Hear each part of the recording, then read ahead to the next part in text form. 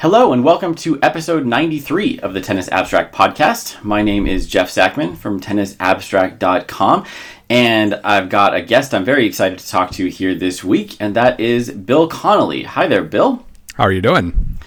Good, thank you. Bill is a writer for ESPN. He's mostly a college football guy.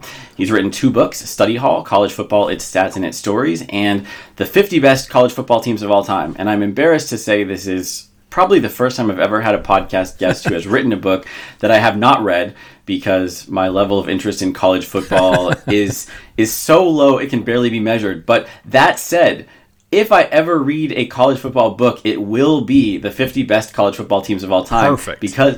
Because it has an asterisk in the title. Yeah, don't do that. If you ever write a book, by the way, don't make an antisocial title, because it just results in tons of clarification. So it wasn't worth it, even though I liked it. Ah, man, that's a shame. I remember, do you remember the movie Face Off from, it's probably 20 years ago now? Yeah. I remember reading there was a big controversy in the studio about, I think it has a slash or something between the words face and off. And it was the same thing. Like the producer really wanted it or something, but it was a nightmare. Like cinemas didn't want to put it on their screen. Nobody cares about this, so I'll stop talking about it. But anyway, Bill Connolly, you can find him on Twitter at ESPN_Bill C. Of course, read his books if you have more interest in college football than I do. But we're not here to talk about college football or John Travolta movies. Bill is one of the many hidden tennis guys in the media world, and he finally was able to indulge a little bit and write at ESPN yesterday about Novak Djokovic. So you can find his article, Why Novak Djokovic is the Most Consistent and Efficient Tennis Player We'll Ever See. And I want to start out by talking about that. And to go right into the nitty-gritty, there's a really great data point that you found, Bill, that normally people focus on Djokovic's backhand, on his return, that flexibility, that kind of stuff. But you pulled out something great of his serve stats. Yeah. You found that he wins 67% of his first serve points that are decided within 3 shots, which is higher than tour average. He wins 66.5% of second serve points decided within 3 shots. That's way above average. And that's not the sort of thing you think about as being something Djokovic is good at. I mean, those numbers, the 3-shot point numbers, are like the Isner Federer domain. So what do you think is going on there? Do you think, is his serve better than we give him credit for, or is the second shot so good? What's up there? Yeah, and first of all, thank you for producing this data in the first place. From the moment I started writing about tennis for SB Nation a decade ago, you write about it and you're just like, well, I wish this data existed. I wish this data existed. I think I know what I'm talking about here, but I like having the data to back me up. And now you've got data to back you up and data to discover things. And so I was really excited about having a reason to dive into the match charting data. I think with the serve, well, first of all, as soon as I started finding the data, I started, remembering things I'd read from 538 about how he tried to redesign his serve and it wasn't working for him. So he went back to the old one, added a little kick. Suddenly he could land the second serve as with barely any 5-10 miles per hour less than the first serve, but he gets it in, constantly. And it really is interesting because what I saw from a lot of the Djokovic data is just basically he takes your kind of assumptions, like, okay, it's a second serve, they're going to serve to my backhand, or once you get into a rally, just hit cross court, keep it to their backhand side, and eventually hopefully you can leverage the point. Well, number one, his backhand's better than yours, so he's going to that's not an option for you really. But as much as he hits to the backhand in general, he serves to the forehand even on second serves. He doesn't care, and he wins with it. He doesn't go with some a softer kick serve. There's a lot of slice involved. The most interesting part to me was, on deuce courts, he serves wide. Most people serve to the body. He serves wide 45% of the time versus an average of 24%. And then on the ad courts, he serves up the tee 37% of the time as opposed to 19. That was probably the biggest. You never see those differences in tennis. Like the percentages are all so close together, whether you're like one of the best players or merely a good player or whatever. But he defies the stats in that specific way more than just about anything else I saw playing with the data. And that's a really interesting point that he's willing to go to the forehand. And I was just watching the Nick Kyrgios Ugo Humbert match from yesterday, and Kyrgios had, I mean, it obviously totally different sort of player than Djokovic, but if he has a good wing on the serve return, it's the backhand. And Ugo Humbert kept serving to his backhand at match point, and it kind of just felt like that's what you do, so that's what he did. Right. But it wasn't the smart thing in the moment. And I mean, do you think that if Djokovic is smart to serve more to the forehand, given his game, is that something that other players can adapt, or does it only just work because Novak is so great? Well, it does shine a light on the fact that, as a tennis player, number one, you don't have a week to prepare for most matches. You're going to, maybe you've got the ability to scout a little bit, but it's not going to be anything massive, and you're just going to lean on the overall assumptions in your game: second serve to the backhand, serve, kick, serve, and all this. And so it does kind of lead you to believe that, I mean, number one, if somebody wanted to really break down this data as part of their game, they'd start to notice some things maybe they hadn't noticed before. But I think anybody who can defy those assumptions and of course do it well, not just simply people do this, so I'm going to do this, even though I'm not good at it.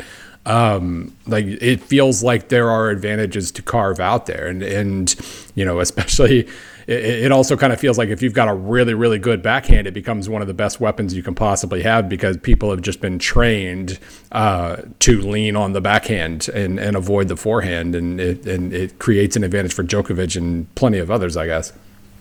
Do you think that's changing right now? Because I think there's something I remember from a column years ago that I think was something that you wrote, that I've cited it so many times that I forgot who it really was. But this is crazy if it turns out that it's you.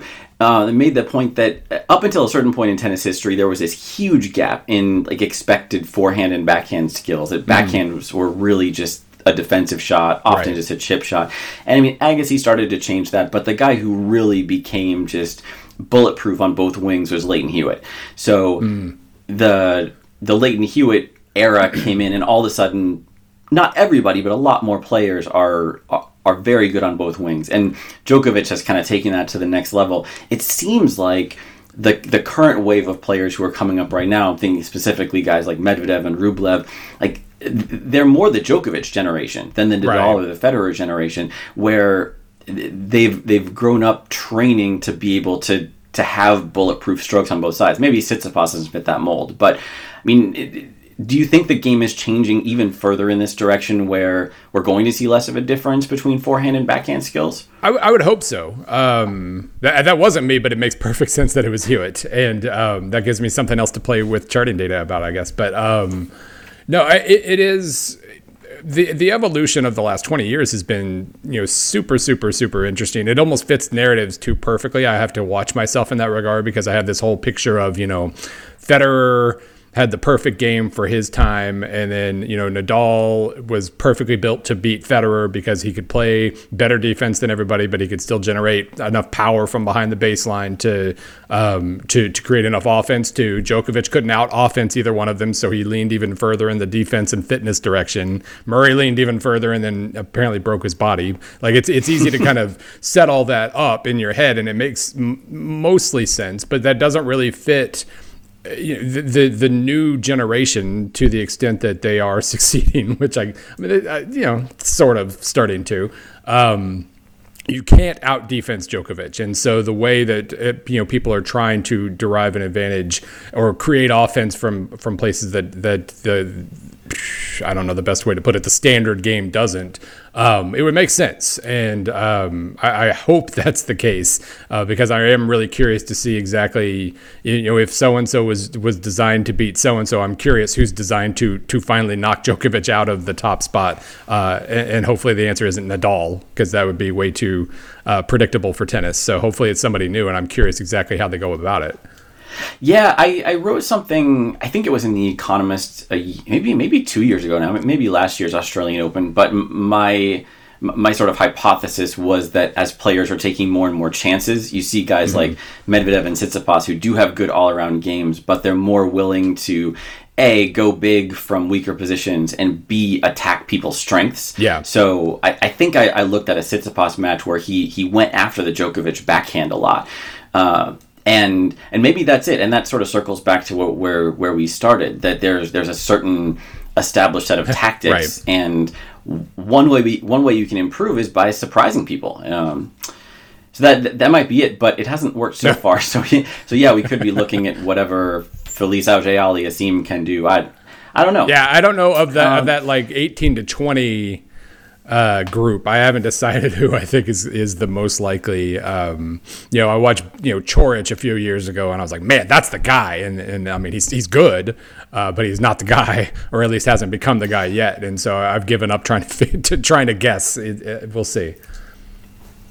Yeah, it's pretty much just picking whoever the guy is who will be the last man standing when the big four all retire at this point.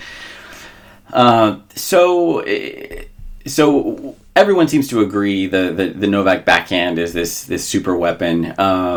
Different players have different approaches to avoiding it or attacking it selectively. But do you think it's that the backhand is so good, or that Djokovic is just sort of supernaturally even, that his backhand is as good as I think it's more that, and it's not a backhand that creates, I mean, it doesn't end points necessarily, and that was actually one of the things that I saw playing in that the direct shot direction outcome data, was that, I mean, he doesn't end, like the normal backhand ends about 18% of points, he only ends about 16%, and part of that is unforced errors, I guess, and he's good at avoiding those, but just generally it does feel like that's the thing that people lean on to get an advantage, and it's not necessarily that his backhand destroys people, it's that his backhand makes you realize I don't know how to create an advantage against this guy, and so you start to search otherwise, and you don't really find anything after that either. So that was the biggest thing. It's not he'll destroy you down the line from any angle at any time. It's just that he takes away what you think is your best advantage against anybody, and you don't know what you have left at that point, because he's also, of course, the best defender in general from either side. And it takes your soul away. You have no idea what to do once you realize that you have no advantage whatsoever on the backhand. Yeah, there's so many things he's good at that sometimes it's tough to focus on one of them. And one thing I noticed in the Twitter reactions that started coming in on your piece yesterday is there's this core of Djokovic fans who can get defensive, let's say. They have been besieged, living in a world of Federer and Nadal fans, and they band together to defend themselves against these attacks. And I mean, some of them are very smart, and they do this in very intelligent ways, but there is a sort of defensive mentality.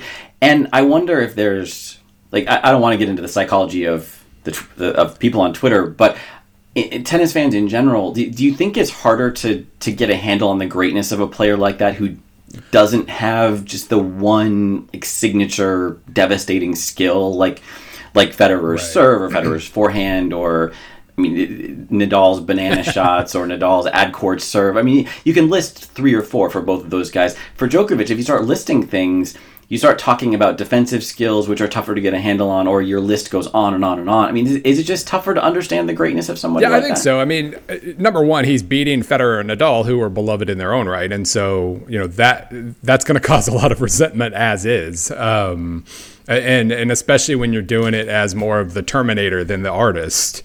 I think he's kind of the perfect foil in that regard. It was funny. I mean, my interactions with tennis Twitter in general, or not tennis Twitter, but single player fan Twitter. I wrote a few years ago at SB Nation just about, the difference, Nadal and longevity, and, can the grind, just the nature of his game, can he hold up? Of course he has. I mean, he's suffered more injuries than others, or at least I guess Federer's catching up in that department now.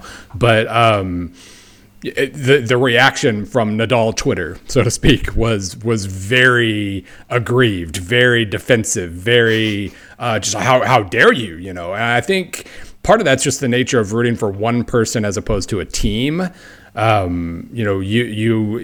not rooting for a jersey anymore. You're rooting for everything about this one specific person, whoever you've adopted, I guess. And that alone makes it a very defensive environment, because anything you question or doubt becomes a personal attack. And so that's part of it. But the other part is that Djokovic, has, I don't know the best way to put it. He's not the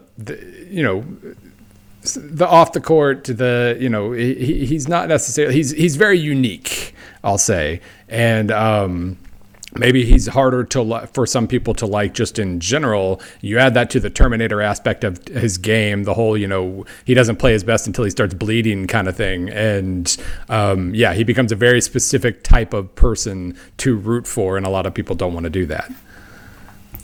Yeah, there's definitely more things that Djokovic does that people can take issue with. Like, and I don't even mean that as a negative thing about anything he does. Like the most recent news is him trying to not make demands, but make requests on behalf of his fellow players who were in quarantine. Like, he's the one who did it. So if that's going to become a lightning rod, he's the lightning rod. And we're at this weird moment where people want to humanize their heroes. But they don't want their heroes to turn out to disagree with them about anything ever. Yeah, we want a hero. We want a hero who is infallible. Yeah, but we want a human hero. We want them to have quirky opinions, just like we want Naomi Osaka to have these quirky characteristics, which she does, and somehow she's pitch perfect in this way. I mean, so maybe that's a counterexample to what I'm suggesting. But the people who are quirky tend not to be super agreeable about everything. No, I think Djokovic certainly isn't. No, that's because that is a good point. We appreciate uniqueness and people who look at the world differently. But when you look at the world differently, a lot of times, not every time, but a lot of times, there's a reason everybody else looks at the world in a specific way. It might be right, and you might start to, be a contrarian just for the sake of being a contrarian, and that kind of goes off the rails pretty quick. But he does. It was, because I remember thinking in whatever it would have been, 2010 maybe, right before he picked it up, where I was like, man, I think Djokovic would have been one of the best players ever in a different generation. He just got screwed. I know I wasn't the only person thinking that way. He just got screwed by timing, because how's he possibly going to beat Federer and Nadal? The fact that he figured out how to beat Federer and Nadal, the fact that he figured out how to get more fit in sometimes creative ways, and create even more defense than a Nadal type. The way he figured out a way to carve a niche is just mind-blowing, and he deserves whatever personal feelings. The game he crafted for himself, it's kind of crazy to see how he went about it and how long he has sustained it. Yeah, I mean, and that's a whole nother topic that we won't really be able to delve into here, but you wonder whether him figuring that out has advanced the game more than if he came along in an easier era. Like the fact that he was forced to become so great. I mean, and most people can't figure that out, but he figured it out, and again, we'll see. Like, I do think you can't go to further limits as far as fitness and defense goes. So it really is just about how, who's able to figure out how to carve out more attacking maneuvers now, and it is a race in that regard. I'm curious who wins. Hopefully not Riley Opelka. It occurred to me that's the type of game that could throw him off. So since we're talking big picture stuff now, I want to jump ahead on my list a couple spots. Do you think Djokovic will get 20 slams? Yeah, I'm a Federer guy, because everybody has to choose one of them. I've been a Federer guy. My one goal is that Federer and Nadal end up tied, because I think that's pretty poetic. I don't think it happens now. I think Nadal probably passes him, but I've accepted for years that Djokovic is going to pass both of them, and it's really just about buying time. The fact that the stupidity at the U.S. Open happened, that bought both Nadal and Federer some time. But I don't see how he doesn't end up with the most of them. And if he does, or maybe even if he doesn't, do you think Djokovic is the greatest of all time? I love the GOAT debate, especially in tennis, because you can because it's an endless debate. We can always say, well, if Federer made Nadal raise his game and Nadal made Djokovic raise his game, then that means Federer is better, right? We can always spin it around, but I mean, you win more slams than Federer and Nadal. I think your case is really, really, really good at that point. Yeah, I appreciate that you managed to do that in like 2 sentences, which is the shortest answer to an open-ended GOAT debate question in the history of the tennis GOAT debate. So kudos. We should probably just stop this episode now to celebrate how great that is. But zeroing back in on this week, you mentioned in your piece that Djokovic does have some obstacles to go. Obviously, this is a Grand Slam. 4th round, he could get Milos Raonic. Quarterfinal, he could get Zverev. Semifinal could be the winner of Team Kyrgios, which is going to happen in the next round. The final obviously could be Nadal, but Nadal is dealing with some back issues, so it could be Medvedev, Andrei Rublev, Stefanos Tsitsipas. I mean, there's a lot of guys out there who could challenge him. Maybe we wouldn't say they're likely to beat him, but we'll make him work. Is there any name in that list you think is a particular threat? Well, Team has confidence that the others don't necessarily. Well, I mean, Nadal aside, Team has a level of confidence that I can do this, and in that, I think sometimes in other sports, we might overstate the intangibles or belief or anything like that. In tennis, clearly, the most individual of individual sports, clearly it matters. We've seen it matter a million times, and the fact that Team has pushed Djokovic in Melbourne. The fact that he's got the slam title that so many others are searching for, I think that alone helps him immensely in that regard. And that would be a semifinal matchup, I guess. That's the one that I would circle the most. Nadal, it's funny, we lost our internet this morning, so I only got to watch the last set of the Nadal match not even the full last set, like the last 6-7 games. And I'm watching this are we sure his back's hurting him? They keep saying it, and I don't see any evidence of this. Maybe it showed up earlier in the match or something, but he just looked like Nadal at the end, and so I gotta figure he's the favorite on the other half of the draw. But I do love that there are so many other guys now who can at least challenge. Nobody has broken through except Team, but the Rublevs and the De Minaurs, not only the Medvedevs and the Tsitsipases, so many guys now that are at least a challenge and are offering something a little different, and that makes for a more fun tournament, even if we just end up with Djokovic and Nadal again. Yeah, I could not agree with you more. And for me, even Daniel Medvedev alone, the fact that he's out there as sort of a floater, he's the first name that comes to mind for me as someone who has enough confidence to do it, definitely has the skills to do it. I wouldn't pick him in a head-to-head, but he's the guy that makes the draw interesting. And I like, by the way, the balance of the draw, because I like Medvedev. Maybe it's just because I'm calling back to 2019 U.S. Open with Nadal, but the fact that they could be the semifinal on one side and Team Djokovic on the other, I like those matchups more than Team Nadal and Medvedev Djokovic. And so I'm looking forward to that. And of course, they all have some work to do before they get there. So you wrote something, I think it was a year ago, maybe 2 years ago. I don't even remember what year it is. But you wrote something about differences in men's and women's tennis over time, and how there's been different levels of parity in the games. And obviously we're talking about this last couple decades where men's tennis is extremely stratified. There's these few winners. Women's tennis at some points during that time has been a lot more even. Lately, it's been extremely even with pretty much a new winner at every slam. Do you have a personal preference? Would you rather see the game be more even than have a couple of regular winners? And this is the worst podcast answer possible, but I think splitting the difference between the men's and women's is kind of the best place because it does. Again, I'm a Federer fan. If he somehow comes back and wins 4 more slams, that's amazing, and it'll be thrilling to watch. And if Nadal keeps it going or whoever, there is certainly a positive aspect to that. But we've wasted an entire generation of the Nishikori, Raonic generation, which injuries were involved there. But the whole generation has passed where unless you count Team as a member of that generation, there was no breakthrough whatsoever, and that's a little frustrating too. Women's side has has been the exact opposite in every possible way. So many people have broken through, but I like remembering who won a given slam. Like that's really easy on the men's side, and on the women's side, I have to think about it. Like, wait, was that 2018 or was that 2019 when she? It becomes hard to keep track of after a while, which means.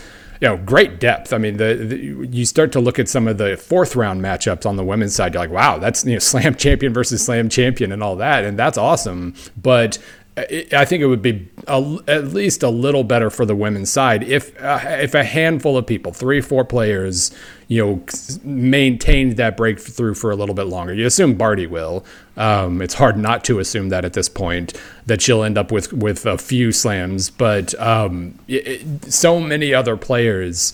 You're just kind of waiting to see, okay, you did it once, now do it 2 or 3 times. And part of this argument is just best of 5 versus best of 3, of course. I don't think we talk about that enough, or at least on television, you don't see that talked about enough. Just the fact that, the better player is more likely to win best of 5 than best of 3. So it is going to be easier for just a random run on the women's side when it's a different tournament entirely.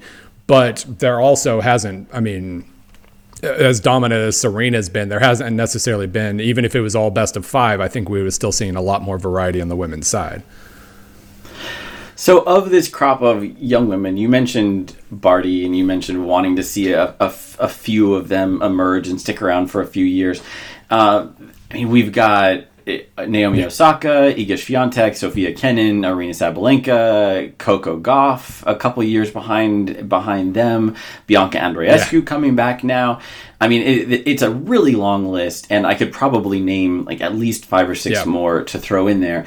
And with the warning that there is a right answer on this podcast to this question, are there a few names on that list that you think are most likely to emerge as the favorites for the next, let's say the next 5 years of women's tennis? I don't know if this is a what I think so much as what I prefer, but Andreescu and Swiatek are my favorites to watch of that bunch. I'm sorry, that's the wrong answer. It was fun. I appreciate the time. I'm willing to accept Swiatek. And it's tough because I like them all. One of my friends always gives me crap about that I like pretty much everybody on the women's tour. But no, I am full bandwagoning Aryna Sabalenka. She's going to win the next 20 slams, but I will forgive you for not following my. So that's why your odds. Okay, that's why the ELO rankings prefer her to Serena in that part of the quarter. I see. Yeah, exactly. I never do this except for Serena. I just up her ELO ranking an artificial 200 points. But no, I will stop interrupting you with my own silliness. So you said Swiatek, Andreescu. Who else do you want to say? It's kind of lame to say Osaka, but I really enjoy watching her too. Just and the way that her game has evolved, or the way we've seen like an entire career arc in the last 2 years. Breakthrough before slam, kind of like what Andreescu did, I guess. Breaking through and then maintaining that breakthrough in the slam, beating Serena, becoming a top name, becoming a little overwhelmed by all of it and all the attention and all the off-court stuff, and then breaking through again. Like that usually takes much longer.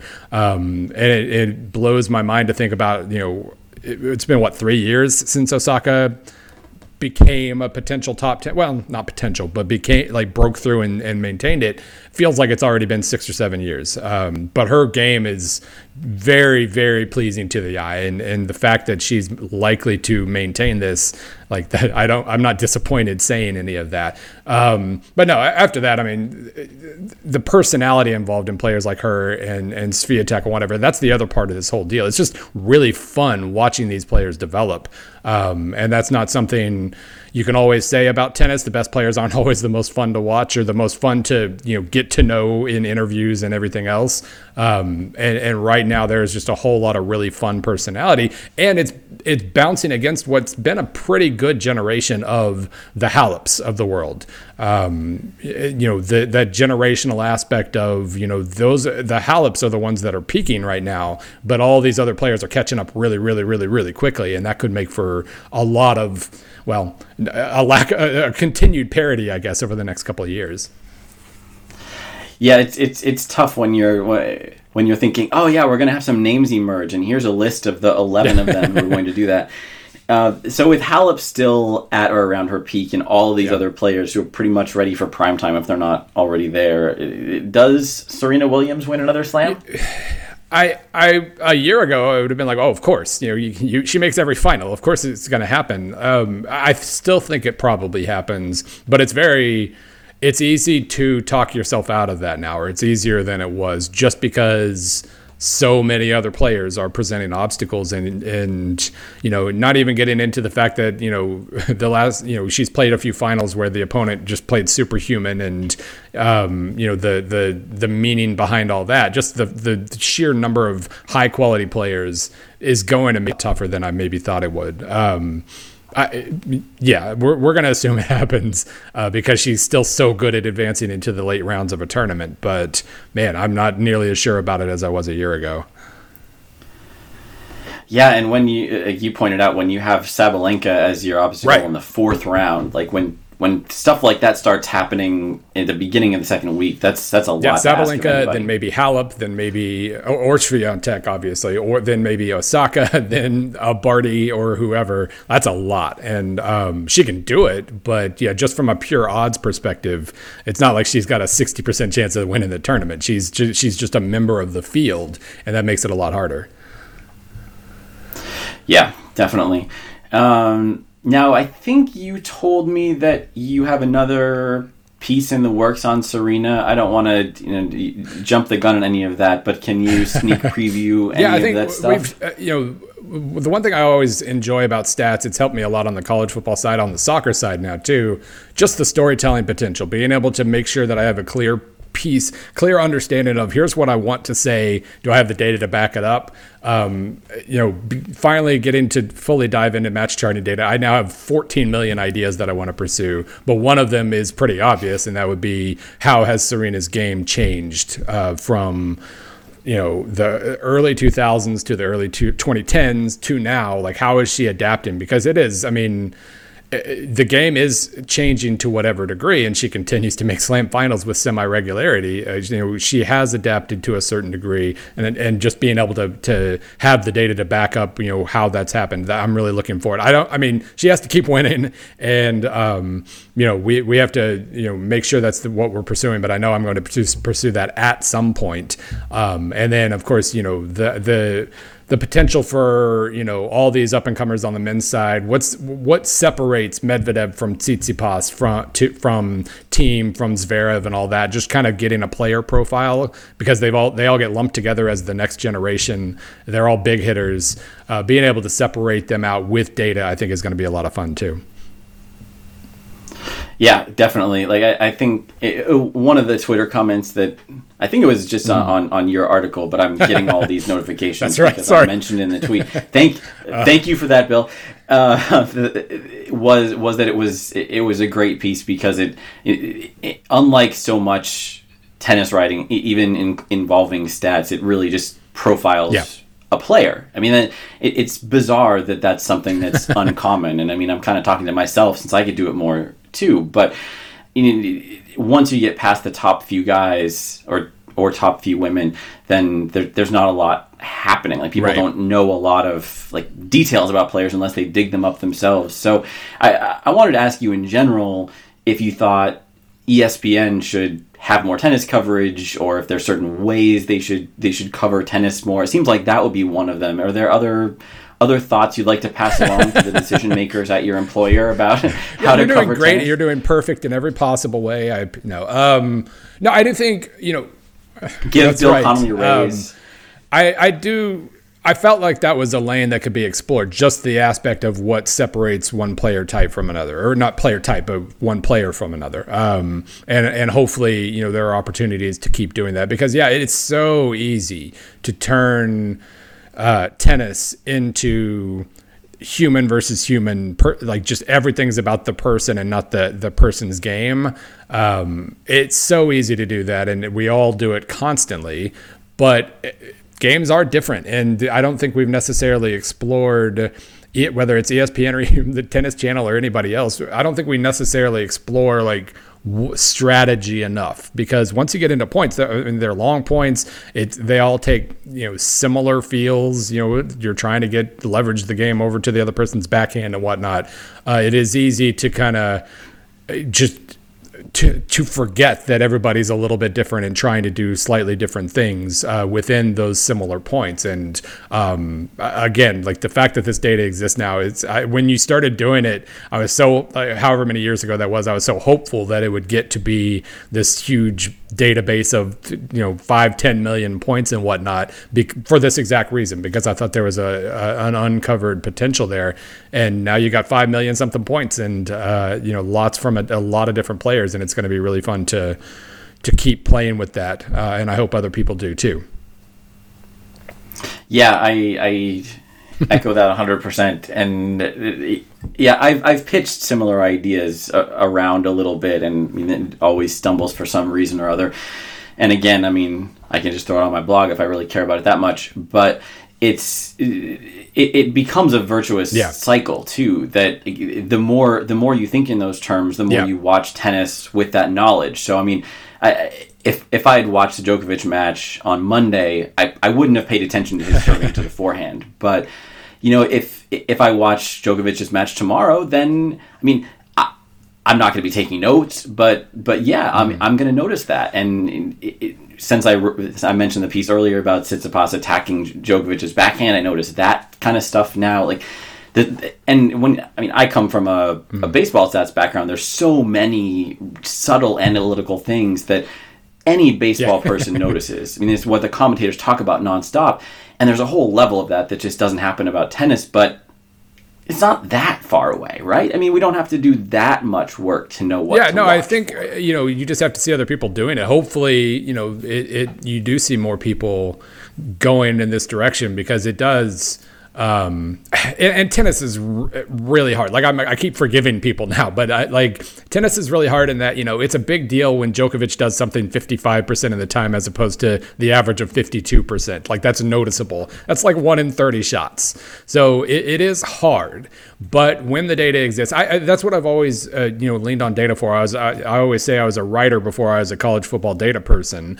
I just, the math makes sense to me, and I like being able to not only verify or shut down the things I'm thinking, with this or that data, but then also just being able to play with stuff and see, oh, that's interesting. I've never noticed that before. I want to watch that, like you just said. I'm going to watch them for this exact reason. It's been fun on the soccer side at ESPN2, having stats perform data to where I can see that, oh, this team does weird stuff. I'm going to watch them and find out how that, what that means to my eye, and what could be written about that, or what other teams could pull from that. Just being able to tug on those threads is really rewarding. And so seems like this piece did well. I hope it did well so that I can do more of them, and hopefully others will follow suit.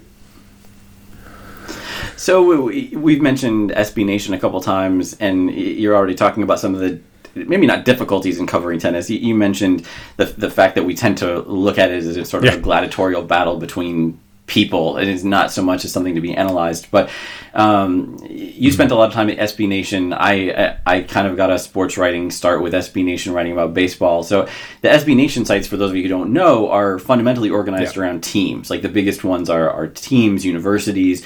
That's what most sports fans follow in the world. They follow their favorite team, and tennis is sort of an oddball as a major sport that isn't like that. And SB Nation had a tennis site for a while. It was never big by comparison with the bigger team sites. Is that something fundamental about tennis, or would there be a way to cover tennis in with more of an SB Nation kind of rah-rah attitude? It was Ben that ran that site, I think. For a while. I don't think for the entire time. Was it? Do you remember what it was called? I know, because that was right around when I was joining SB Nation too, and I'm blanking now. But It would feel a little creepy if there was a DjokovicNation.com, right, where you're only talking about one person, what one person does. That I think that does kind of not limit it necessarily, but it makes it trickier to cover it from a fandom perspective. I mean, unless I don't know, like that makes it hard because of the personality, the cult of personality aspect of it. But I mean, the biggest. It's I'm struggling to figure out the right words here, but it's a tricky sport to cover. It is a niche sport. It's a big niche, but bigger niche than most, but it is a little harder. Like when I would have an idea for tennis as opposed to college football, well, the college football idea would get 10 times more clicks, therefore let's do that one. So it is harder in that regard, but no, I do think there's something to be said about the difference between rooting for a person and a team.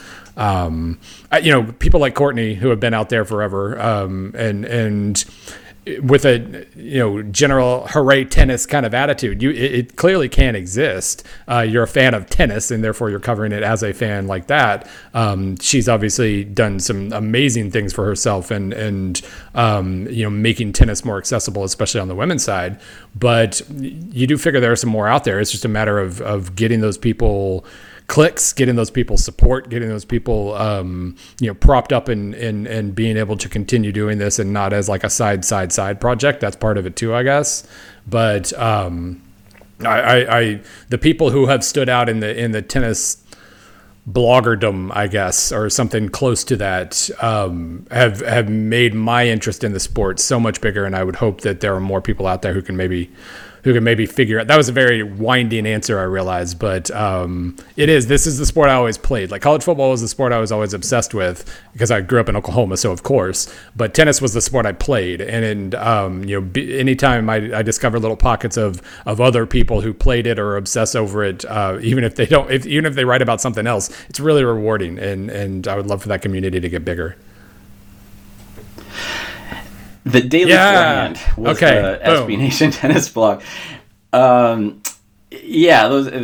a lot of good points there in your winding answer. And if there is sort of a team analog, it's probably national affiliation. And some of the journalists who are still kind of hanging on doing something like traditional tennis journalism are the British ones, and they are probably the most raw go team of their nation, even when there isn't a whole lot to cheer for. And you wonder whether there could be like an SB Nation red, white, and blue tennis site or something. I live in Norway, and when I first moved here, there was no tennis here unless you really, really paid attention. Now we have Casper Ruud. He's a top 50 player. He's on the rise. He's trained with Nadal. It's in the news. People occasionally even talk to me about it, which is unnerving because I can't speak Norwegian. But it's in the culture in a way that it wasn't before, and that's one thing that could be pursued a little bit more. Maybe not by SB Nation, but and to some extent. It does kind of remind us of another point where I'm sure in America reading about tennis at least would be more popular if there was a top 3 men's American player, and that's been quite a while, and so I'm sure that's part of it too. If there's a breakthrough on the men's side for an American, maybe that makes a difference too. But it's an interesting landscape. By the way, Bodo Glimt is one of the teams I discovered from playing with stats on the soccer side. Speaking of Norway, that's been that's been a really fun little onion to peel back. Like, wow, they're dominant. They score a ton of goals. What do they do? And following those lines, that's really fun to do. Yeah, it's put us on the map. One football team and one tennis player, and I think there's a Norwegian guy who plays chess. Oh, that's out of my purview, but no, Magnus Carlsen is the best chess player in the world, so that's a given. But when you have to call chess a sport to fill up a sports section, then that's where we stand. But and I didn't intend to go down this road, but it is infuriating that people so commonly think that there needs to be a men's breakthrough. The women's side, there have been plenty, Exactly. Imagine if there had been a male breakthrough equivalent to Sophia Kenin winning the Australian Open last year. It's a little bit bizarre. Fans have hugely embraced American women's tennis in the past, but it doesn't seem to be what gets people going now when so much of the coverage is around the big 3 or 4. So, last question or two. We've talked a little bit about these other sports now. I mentioned at the outset you're a college football guy and now a soccer guy as well with ESPN. We've had a bunch of episodes on this podcast talking about tennis and baseball, at least as a background subject. That tons of people go from baseball analytics to doing tennis analytics on the side. A number of hockey people, a few soccer people. Colin Davey, your friend, does golf as well as tennis. There's at least one basketball person who's done some tennis analytics. I think you're the only American football tennis overlap that I know of. Any ideas why that normally doesn't happen? Why, that's a good question. I mean, I know how I happened, but I can't really speak to how it is. I mean, well, among other things, if you're a football person, you're a football person. There might not, maybe you can make the case that there's not as much branching out from there. I mean, Lord knows that, my follower, I used to joke for years when I would write for a tennis piece for SB Nation, like every time I tweet about tennis, I lose exactly one follower. And so there's definitely, maybe it's just that football is so big that it if you are a football person, it is your entire world. But I wish there were more. Like I said, tennis was always second to football for me because it was the sport I played. But I don't know why there wouldn't be others out there, and there are some like USA, Dan Wolken at USA Today, he tweets a lot about tennis. Matt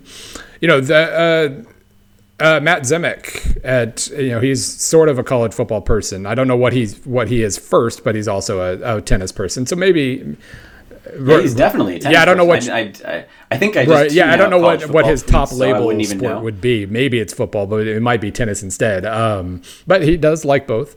So yeah, they are out there. But you're right. It has been a little less bountiful when it comes to making the football to tennis transition. Definitely. Well, maybe people will. The people who don't unfollow you, a few of your college football fan followers will embrace the move to work with some match charting data and become tennis stat heads. I mean, a boy can dream. So let's call that good. This has been fantastic. Thank you very much for joining me, Bill. Thank you for having me. I'm excited. I got nervous. Like, wow, I'm talking to somebody in a recorded conversation and it's not about football. I got to make sure I know what I'm talking about here. Well, you could have fooled me. Hopefully a few of our listeners will also be fooled. So last round of plugs, Bill's article, which is on ESPN, it's called Why Novak Djokovic is the Most Consistent and Efficient Tennis Player We'll Ever See. I'll also post links to that in all the places you might run across it. You can find him on Twitter, ESPN_Bill C, and his book, Study Hall, College Football, Its Stats and Its Stories, and the 50 Best * College Football Teams of All Time. So thanks again, Bill, and thank you everyone for listening. We'll see you next time.